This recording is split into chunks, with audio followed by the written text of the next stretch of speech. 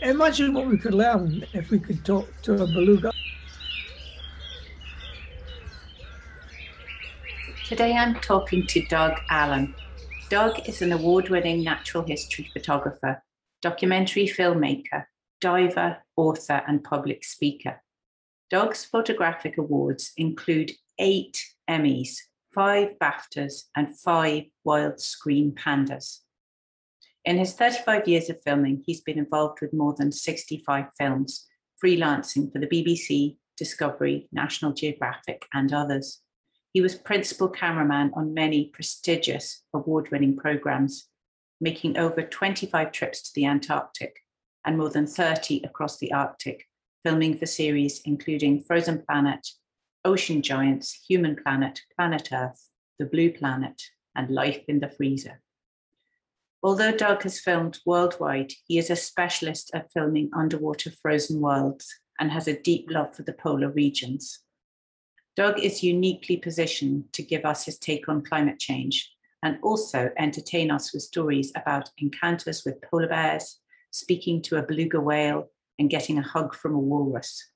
Doug is touring Ireland with his beautiful imagery and wonderful stories on his It's a Wrap tour. So check out the show notes for details. A perfect treat for any nature lover. I'm delighted to be speaking to Doug Allen today, who is a wonderful wildlife photographer. Where are you speaking from today, Doug?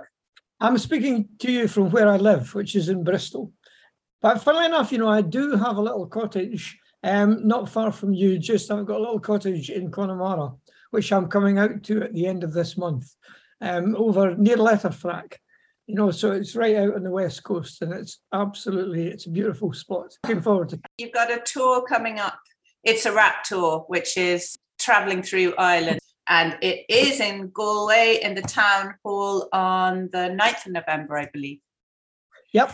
Yeah, I'm doing quite a few gigs in Ireland. I'm doing, I think, something like 14 theatres, but I'm also doing a couple of schools as well, up in Northern Ireland, actually. And it's a wrap. I do a theatre tour roughly every year, although it was interrupted by COVID, obviously. But it's a good chance to go out on the road and talk about my experiences filming wildlife and talking about the issues of climate change round about them, but behind the scenes stories, so to speak.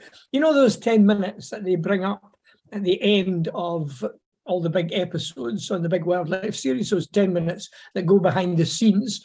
Well, imagine an extended version of that where I talk about the various shoots that I've been on sometimes over the 30 odd years that I've been filming around the world. So I really enjoy it. It's a great chance to get out and meet the public, and I love to see the range of people that I get, from 5-year-olds to, well, however old people want to come along. All ages. Exactly. And it's great to have somebody inspirational. You've filmed for Blue Planet and all those frozen places. So I think when you were young, you were inspired by Jacques Cousteau. Maybe we're around the same age, as I remember those programs, and they really were the only thing at the time on TV that was really wow. Oh, yeah. People have so much choice nowadays, but back in those days, as you say, nature slots that were shown, even the Jacques Cousteau program, I think, went out on the BBC as part of another series. They did absolutely inspire me. In fact, before even his television series, he wrote a wonderful book called The Silent World, which was published in 1957.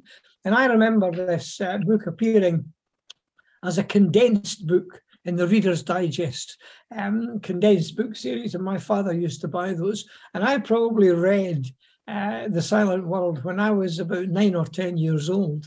And it just fired up my imagination. It was such a good time, interesting time to be at that sort of formative years in your life, because we were doing things underwater which haven't been duplicated until recently.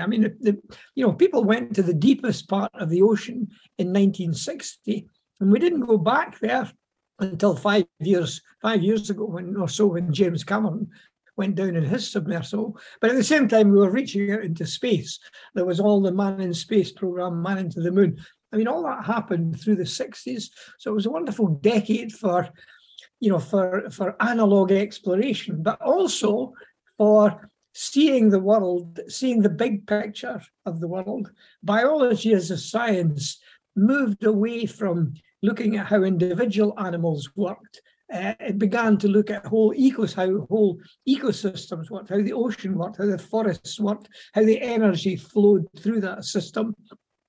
And it was because of that, I think, and because of the man leaving the earth, human beings leaving the earth, I think we had an interest in the status of the whole earth and how it worked.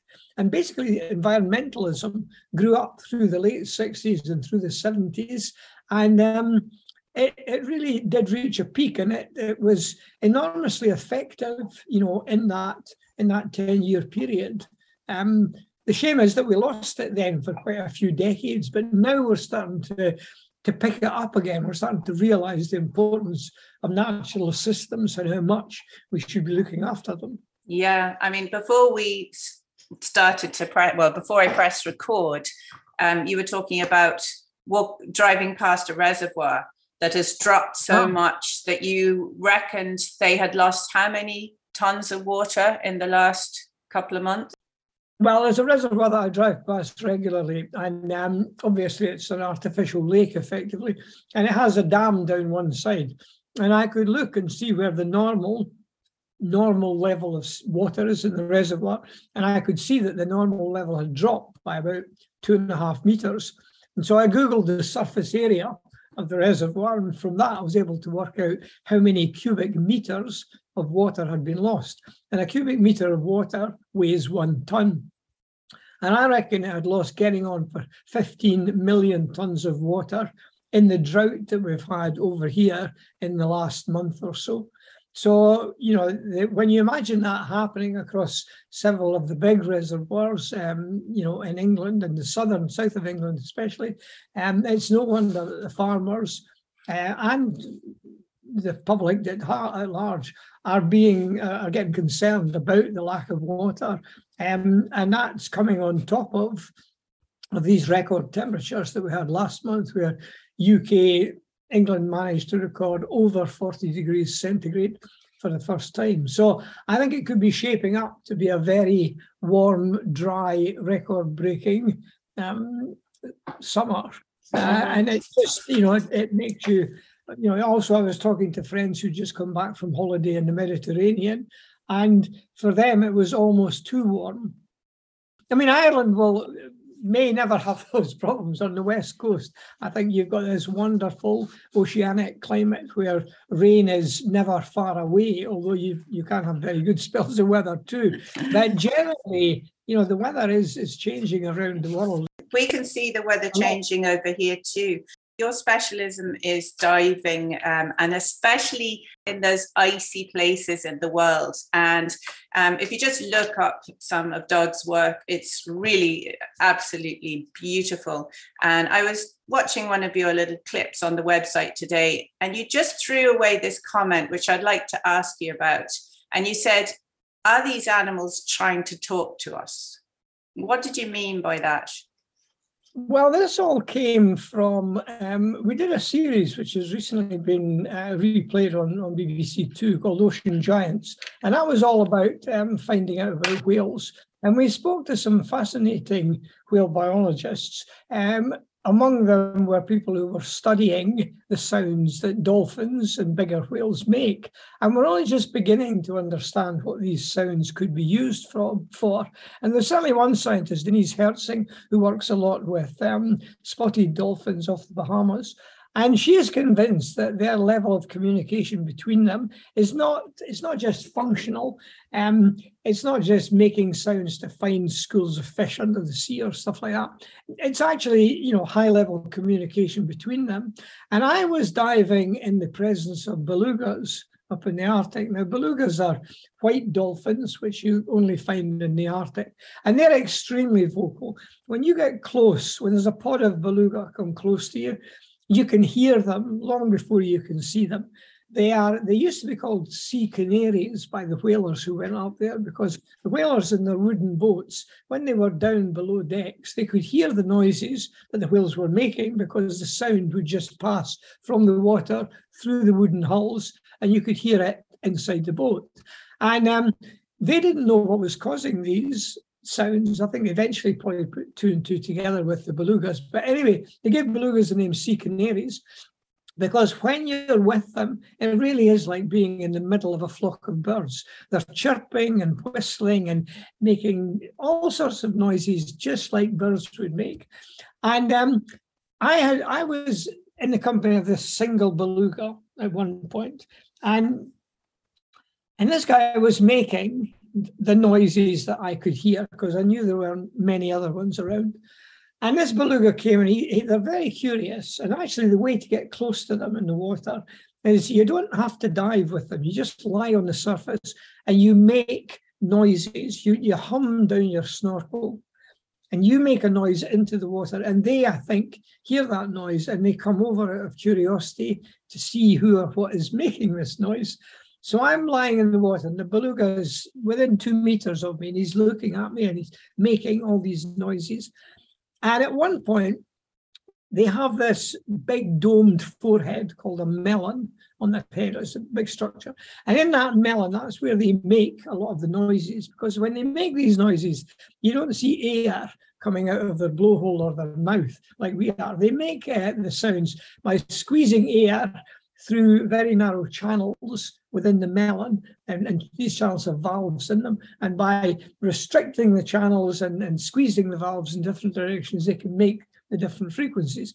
So I'm looking at this whale, and suddenly across the melon, the melon changes shape. It can become more prominent or more flattened, depending on what noises they're making. And I was looking at this beluga, and suddenly there were 2 or 3 very distinct creases developed laterally across the melon. And I looked at this and I thought, they're exactly the same sort of creases that I would have on my forehead if I was talking to someone who wasn't understanding what I was saying. You would crease your forehead and say, why don't you understand what I'm saying? And I thought, I wonder if this beluga is making the sounds that it would use to communicate with other belugas, but he's getting no response from me, and he's just getting frustrated. Why can't you understand what I'm trying to tell you? And I know that as I say, belugas make extremely complex ranges of sounds, and scientists are busy with some big project money trying to decipher the language that dolphins, that whales use to speak to each other.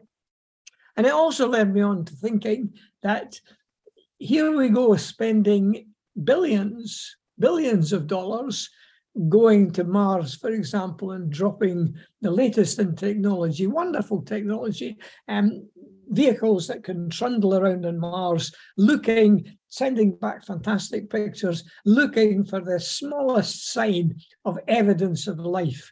And the ultimate with any of these extraterrestrial explorations is to find some form of alien life on another planet. And we've got this alien species on our own planet that's clearly highly intelligent, clearly lives in a world that we are just poking the surface at, the deep sea, the ocean. And imagine what we could learn if we could talk to a beluga and understand what it was saying. Imagine what we would, what we could learn from it. And interestingly, marine mammals, in some cases, are now being used to collect oceanographic data. Seals which come ashore at regular haul-out spots, scientists have attached instrument packages to them while they're ashore, and then they let the animal go out. And then when the animal comes back, or while it's out there doing its behavior, all the data from its dive is transmitted when it's at the surface, breathing, recovering from one dive. All the data from the previous dive is sent up to a satellite, and the scientist can download it, and he can get what's called the dive profile, not just the depth that it goes to, but with current scientific satellite tags, you can build up a three-dimensional picture of what the animal is doing underwater, how shallow, what's the angle of its dive, whether it's turning left or right. And you can get all this data and build up this three-dimensional graph of what the animal's been doing and what it may be doing with other animals that it's diving with. And this is opening up all kinds of new information about the world underneath the water.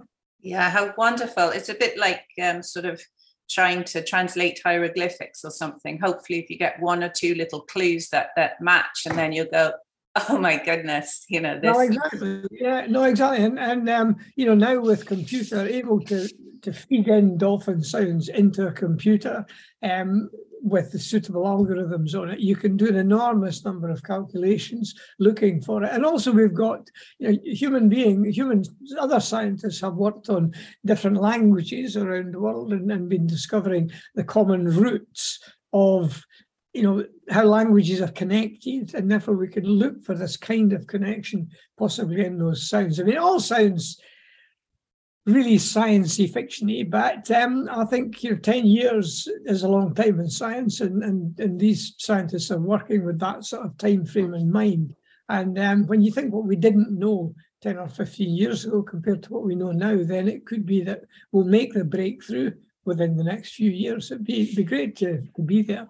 It would be amazing, wouldn't it? And technology is moving so fast.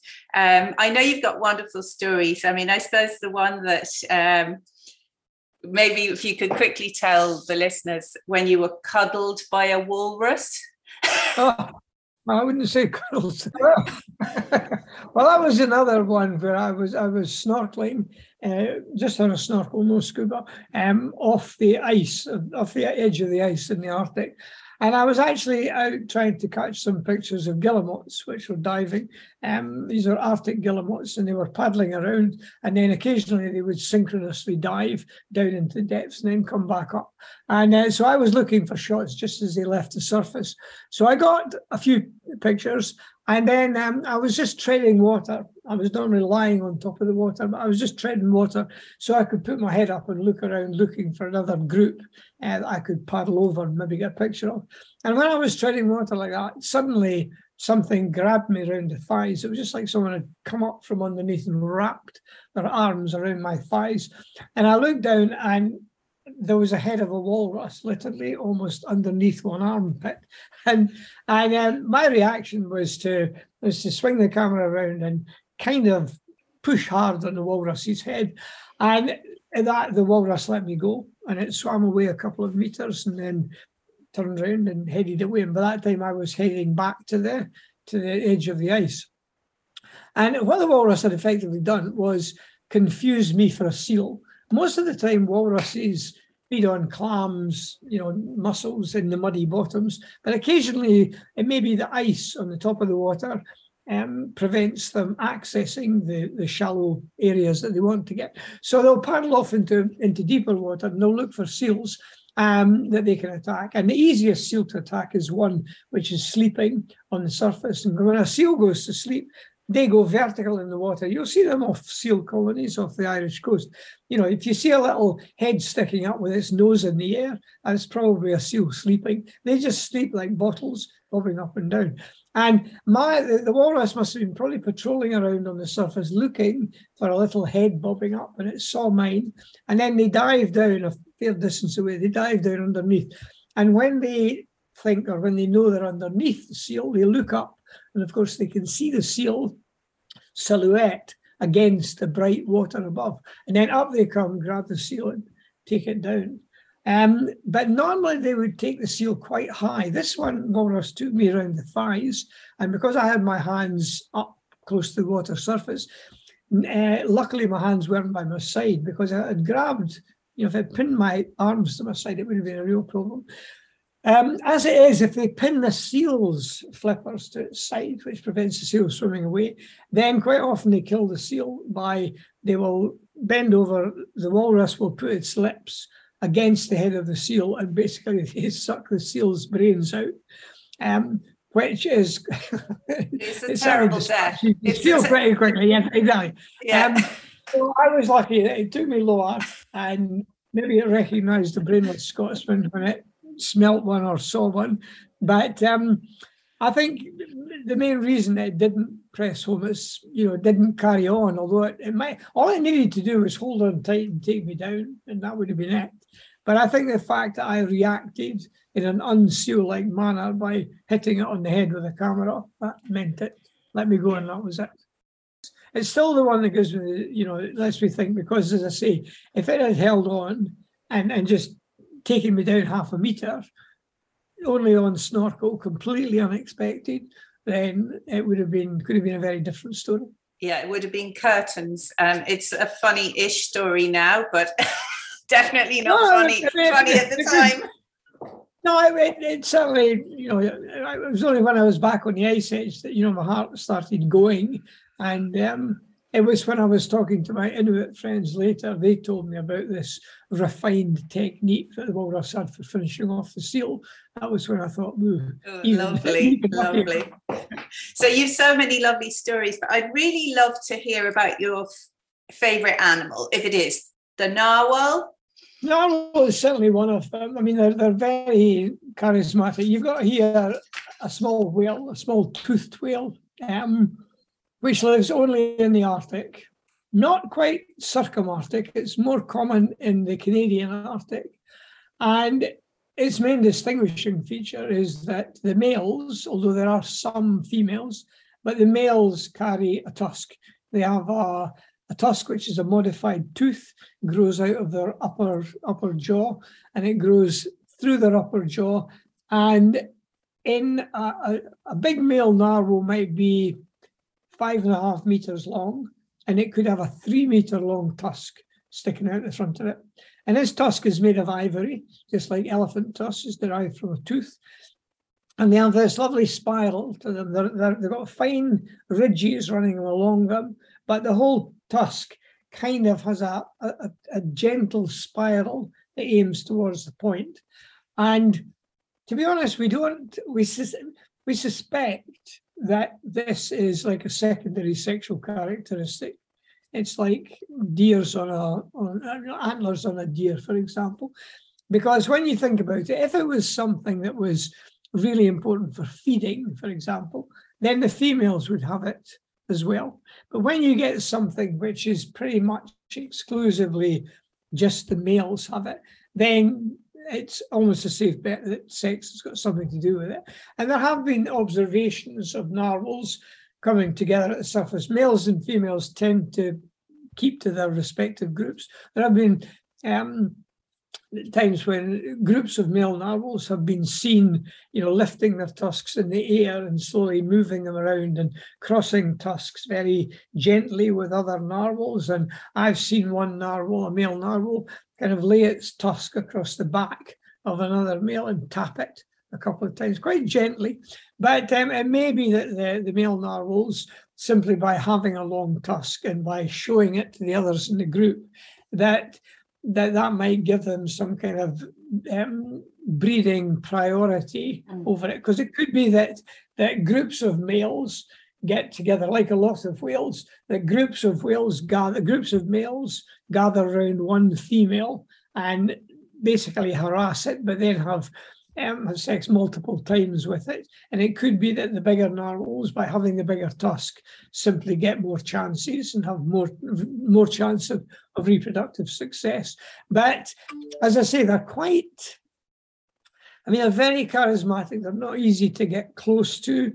The conditions in the Arctic with good visibility, where you can get with them underwater, that window of opportunity is quite narrow, because as the ice breaks up and the open water becomes accessible with the narwhals, then also that's the time when the sunlight, 24-hour sunlight, the amount of sunlight coming down on the water is at a peak. So you've only got about a couple of weeks when the ice starts to open up and the water's clear.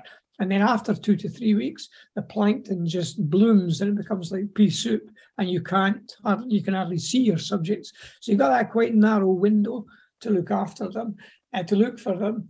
But, as with all mammals, all animals perhaps, there's a range of personalities, a range of wariness that mammals have. And And some mammals, some whales, do just by their nature end up more curious, more friendly than others.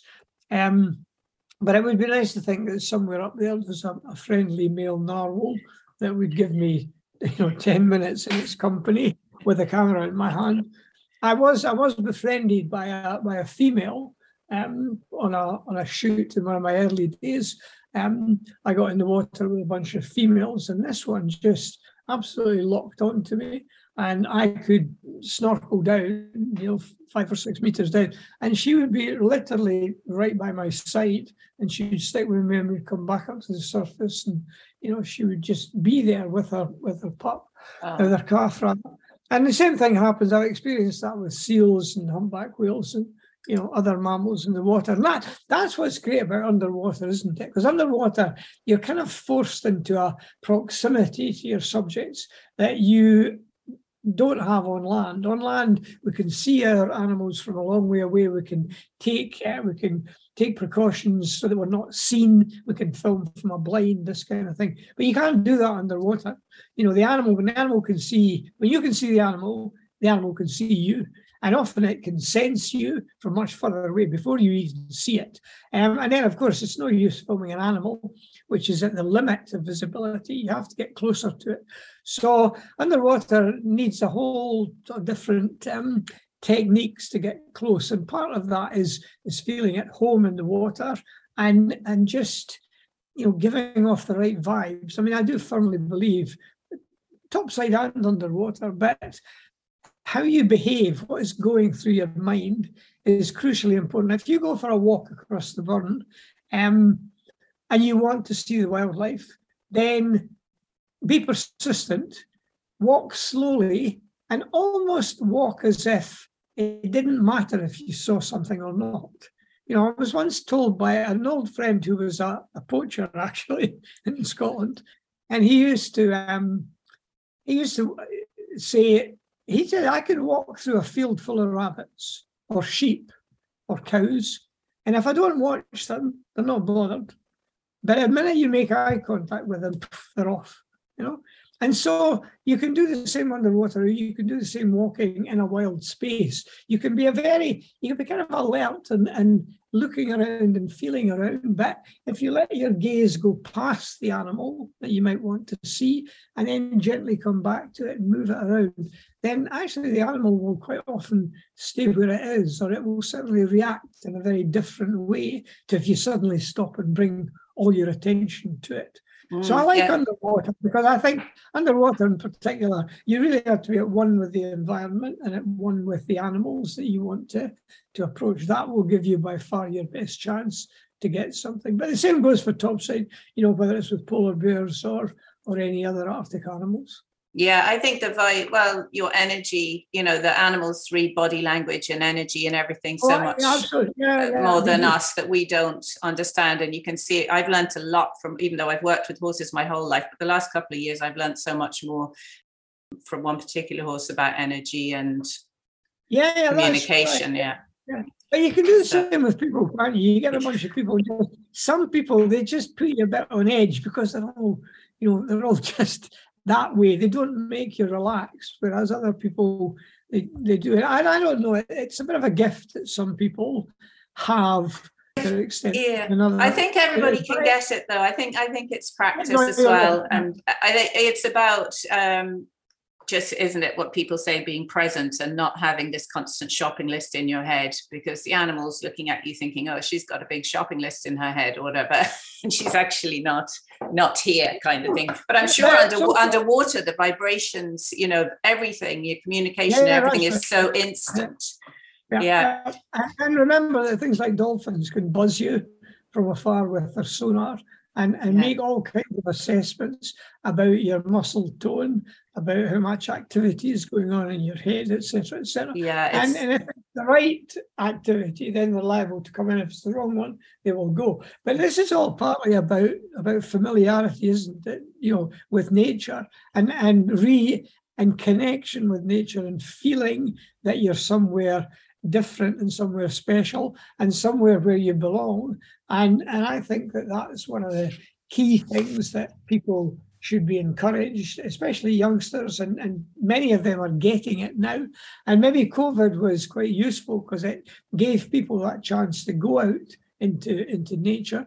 But I think we need to capitalise on that and encourage it and make it as possible and encourage it at all sorts of levels in the schools and with outings, what people do at weekends. It's about encouraging and making wildness accessible to people and encouraging them to go out and enjoy it in all kinds of different ways. But one of the ways is just to go and quietly enjoy it. And that's why the wild spaces in Ireland are particularly important, whether it's Connemara or the Burren or anywhere where you can get back into the rawest nature that you can, and not just on the good days, but on the wild days when you're getting blown off the cliffs and all that sort of stuff.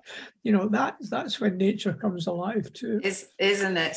Maybe you could tell us about your most dramatic day in the ice, or perhaps an animal that you met. That's a different question, or perhaps an encounter. I'm not sure. Whichever you like. Well, as I say, my favourite topside animal is probably, polar bear. And I always remember the first time I properly saw one, because there are some places you can go and be guaranteed, to see a polar bear. But the first time I went, I was looking for them up in the Canadian Arctic, and I was out with an Inuit guide, and we'd been snow machining around for 3 or 4 days and really hadn't seen any bears at all. This was in March. I hadn't seen any bears at all, which is not uncommon, as I later came to realise. But then we'd stopped for the last brew of the day, the last cup of tea. We stopped, and the guy got his stove out and cranked it up and put some ice lumps in the kettle and was just bringing the kettle to the boil to have the last cup of tea. And it was quite late in the day. The sun was quite low on the horizon, and we were just standing there looking around, and about maybe 150 yards away, this polar bear came out from behind a lump of ice. And I was cold. It had been minus 30, 35 all day driving around looking for these things, not seeing very much.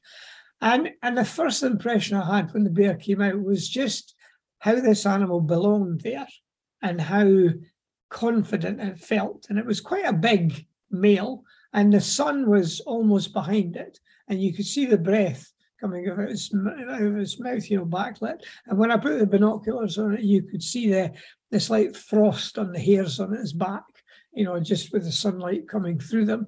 But as I say, this overall impression that I had of this animal just belonging there. Here we were having a brew, looking forward to getting back to the tent, me cold and aware of the fact that, over the 3 days, I don't think we'd seen a living thing. There had been no birds, hadn't seen any seals. All the seals were in the water. And here was this big fat polar bear that obviously was making a living, no problem at all, in this environment. And it glanced across at us, and then it looked back, and then it just turned and ambled off into the sunset. And as I say, you couldn't hope for a better first view of a polar bear. Yeah. And I realised at that point why it is quite justifiably, why it's the first polar animal that comes to most people's mind. It's either a polar bear or a penguin. I've spent time with them both, and they're both memorable, but for very different reasons. And since then, luckily, all my times with polar bears, all the days that I've spent with them, have just underscored that first impression that I had about their power, about their intelligence, about their survivability, and about their cleverness, and just how much they need to know to make a living in such a harsh environment, in such a changeable environment. I don't know anywhere else where in March you're driving around over something that feels totally solid, and by August you'll need a boat to get back there. It's just changed. It's a bit like, maybe the Brazilian Pantanal, for example, which, the flooded forest, where you could walk around in the dry season, and in the wet season, everything's under a couple of meters of water. But the Arctic somehow just, it's specialness, it's the emptiness of it, it's the hugeness of the skies, and it is quite a hostile place for people, for human beings to live. It's exciting. Have you any advice for a budding wildlife photographer that might be listening to the show? There's a big difference between shooting wildlife stills and trying to make wildlife movies. They demand you put a different hat on your head. For the stills, you're looking for a series of images that, are instant, to sum everything up. With making movies, it's about telling stories, and it's about learning the grammar of filmmaking. You can teach yourself with either of them. In fact, it's never been easier in a way with digital technology. When I started, it was the days of film, and I started in film in the Antarctic. Now, some films we could develop ourselves in the Antarctic. Other films, if you shot a film in April, a roll of stills film in April, it would be November, and the next ship call after winter, of course, you could send it out. It would have to go back to UK. It might not make it back by the end of that summer. It might be the end of summer after. Basically, you might be waiting up to 2 years before you actually saw your pictures. Whereas now, digital, really, you can go out, you can take it, and you can think that's not quite right, I can do better. So really it's about, in both cases, it's about taking the time to learn what controls you have on your camera, which can make the difference between a good shot and a mediocre shot. And that sometimes can come down to what settings you put on the camera. Sometimes it comes down to the composition. It's amazing how, just a simple rule like if you're get a photograph of an animal, you usually get level with their eyes. So you want a nice shot of your pet dog, get down on one knee, lie on it if it's a small dog, get level with its eyes. That just immediately improves the picture. And the same goes with kids. Get down to their eye level, you get a much better picture. So it's partly composition, it's partly that. There are heaps of information out there on the internet. With the thing with movie making or making a living as a camera person is that, again, it's quite different. There are lots of wildlife productions being made, and the normal way it works is that when you are in demand, the production company will come to you. They will say, I want you to film so and so. I want you to go to this place for 2-3 weeks, and we'll pay you so much a day while you try to get it. They take all the risk. You go there, do the very best you can. If you come back with nothing, you'll still get paid. But if you come back with the most wonderful footage, they will own it all in perpetuity. So in other words, you've been paid when you make it, but that's the end of your commercial interest. With stills, it's much more common you won't get paid so much while you make it or while you try to get the pictures, but you will own the pictures.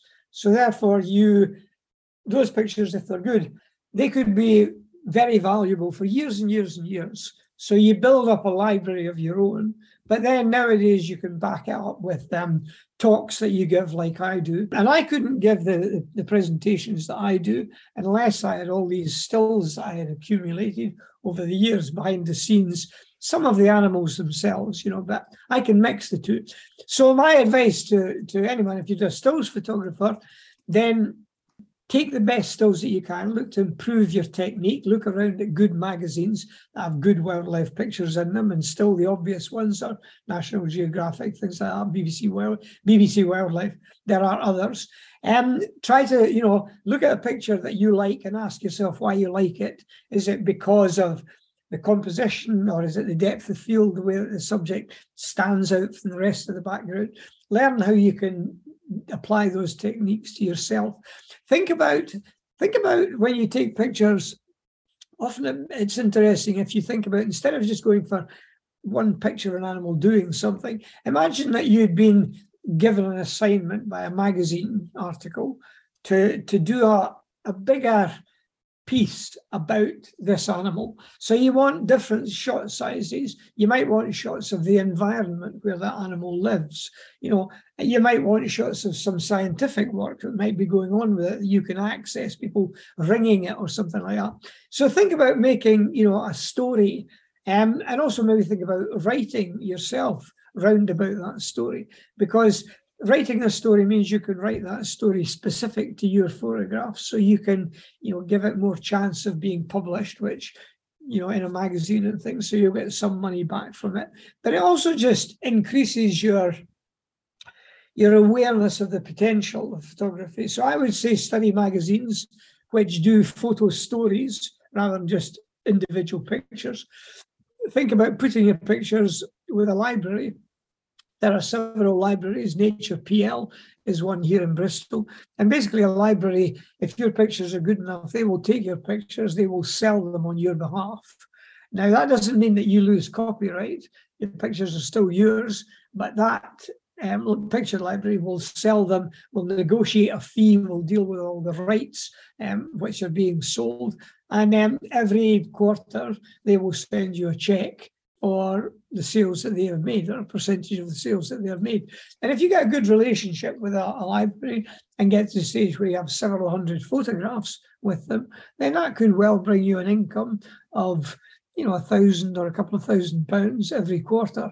And this all adds up, because as a freelance, which you almost inevitably will be, your income will need to come from several different sources, so to speak. If you want to get into movie business, then there's a lot of tech stuff these days to go with the cameras. But again, you can teach yourself how to make a movie by studying movies that are made. Take a program, take one episode from a big wildlife program and choose one particular sequence that you like, and then break that sequence down. Get yourself a shorthand that allows you to watch it until the picture changes, and then write a quick description. And then at that point, if you combine that with reading on how to make films, you'll then realize how important big close-ups are when you're following an animal, let it walk out of the shot. You'll learn to be an editor. And learning, actually, the person that you film for, when you're out in the field filming, you're filming for the editor. You are creating the building blocks, which that editor will use to craft together to make something that looks seamless. And your job is to give him as many stylish, technically spot-on building blocks as he or she needs. And for them to arrive at the time when they do the cutting and not be limited by, God, I wish we had more shots of this or more shots of that. And that will depend on you being enough of an editor in your head in the field to know that you might get 90% of the shots that you need in 10% of the time that you've got. But those 10% of the really crucial shots that will make the sequence sing, those are the ones you're going to have to work with. And they might be close-ups, they might be slow motions, it might be something like that. So if you can learn all that and then apply it when you shoot, and again, what you want to try to do is get a show reel. So in other words, get a finished piece of film, not just a random collection of pretty shots, but a genuine, a sequence of behavior. It can be something fairly simple, a bird flying in, feeding its chicks, taking off, feeding itself. If you can shoot a nice snappy thing like that, put that in your show reel, then people will look at it. Producers who will then give you a job as a camera person, they will look at it and think, this person knows how to shoot. They're steady, they're not waving all over the place. He's not just giving me a random collection of pretties. Anyone can shoot that. It's about thinking like a camera person. And I think that applies, with both.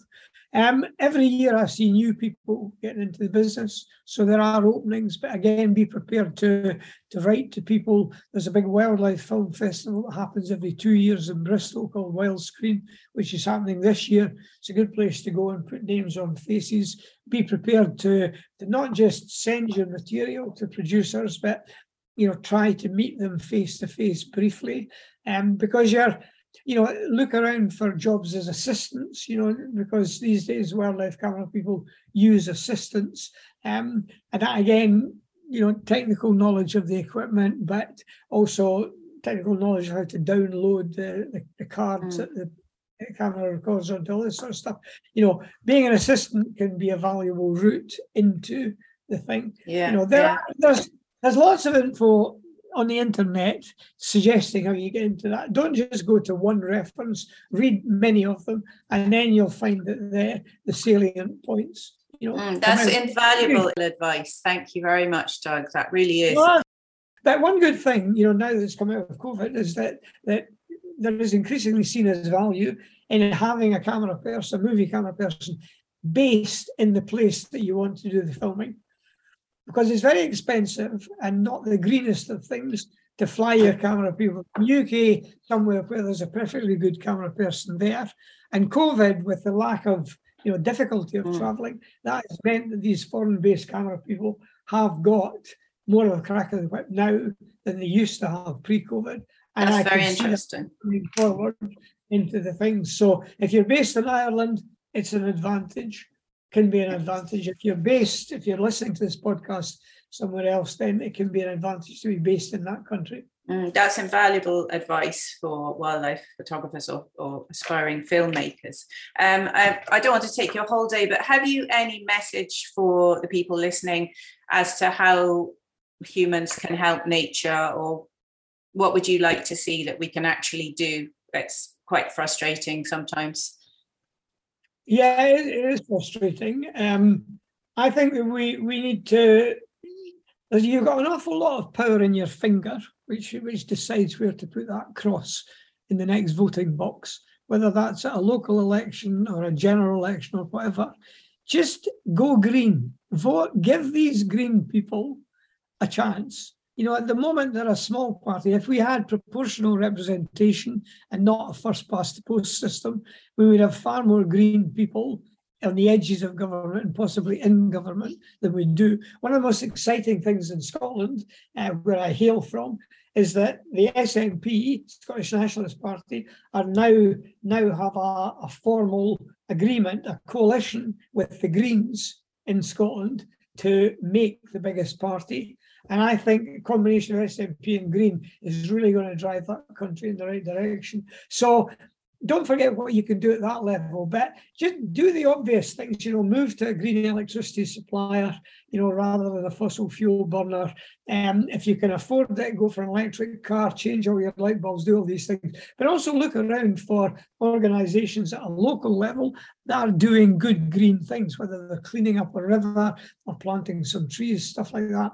These sort of organisations are dotted all over the place in every country. And find out the one who's doing something that it doesn't have to be maybe the most effective one in some respects, because some extent are more effective, but it has to be something that you want to do. If you want to get your hands dirty, then there's nothing better than clearing rubbish out of a river, out of a burn, or something like that. But get involved with the local things and be aware of where you can save energy. Do you have to buy so many new things? Lots of stuff you could buy perfectly good secondhand, and all the energy has gone into making those things. So when you buy them secondhand, that energy isn't used anymore. It's not needed, but at the same time, you're extending the life of that thing. So I think, buying secondhand would not only save you money, but you could get a perfectly good what you wanted, but at a much greener way of doing it. Yeah, exactly. And go on to sort of the Done Deal or something if you're looking for a new juicer, and you'll find that people want to get rid of their juicers and just go for that one. So I think that's a very good way of putting it, very simply pushed, that you're saving the energy of making the new item. So, Doug, it's been amazing listening to all your stories, and you can hear more from Doug in the It's a Wrap tour that's touring around Ireland. You've been very kind, thank you. I mean, I always like talking to people. I'm looking forward a great deal to the Irish tour. I'm talking at the Clifton Arts Festival on the 15th of September, and then my Irish tour starts on the 1st of November. and runs through until the 22nd. If you go to my website, which is dougallen.com, and that's DOUG, and the Allen is ALLAN, Alpha Lima Lima Alpha November, dougallen.com, then there's a little promo reel followed by links onto where you can get tickets to all the theatres that you want to go to. And like I say, I love touring, and I like touring in Ireland because people like to talk in Ireland, you know, and it's just great fun. And I love the venues that we've got lined up. I think I last did an Irish tour in 2016, I think, and we had some great audiences. And this is all new stories, you know, new clips, new funnies, etc., etc. And I'm really looking forward to it. But I also want to thank, you know, thanks a lot for the chance to be on your podcast, because you've got some fascinating people. I was just listening beforehand to the Pleistocene Park. Oh my goodness. Oh, that'd be great. Wouldn't you love to go and spend the summer with mammoths on the tundra? Yeah, unbelievable. And I looked from our listeners, and they cut off Russia when the war started. So I had no listeners in Russia. And then I was delighted to see that Russia somehow popped up again, because, you know, we can't just tar the whole of Russia with one brush, so they can't listen to any podcasts. No. So, I mean, the green thing has to carry on globally. You know, it really has to rise above it. You know, it was saddening to see, you know, China, because of a recent visit by American politician. China has decided not to cooperate with America on any of the climate things, and that's so short-sighted. You know, we need big collaborations. We need all of us to do what we can, but we need the big moves. We need the big movers. Doug, it's been an absolute blast. I enjoyed every minute of it. And I will see you at one of the shows. We're going to come and find you. No, come and do that. And I must come down to Burren. You know, you're not that far from my place in Letterford. Please do. Come and visit the Burren Nature Sanctuary, and we'll show you what we're trying to do here on a small scale. No, that's great. Yeah. Okay. Thank you so much. Thanks a lot. Thanks. Bye. News from Burren Nature Sanctuary this week is that our apartment is now available for short stays and can be found on Airbnb in the Kinvara section under the title Relax and Recharge.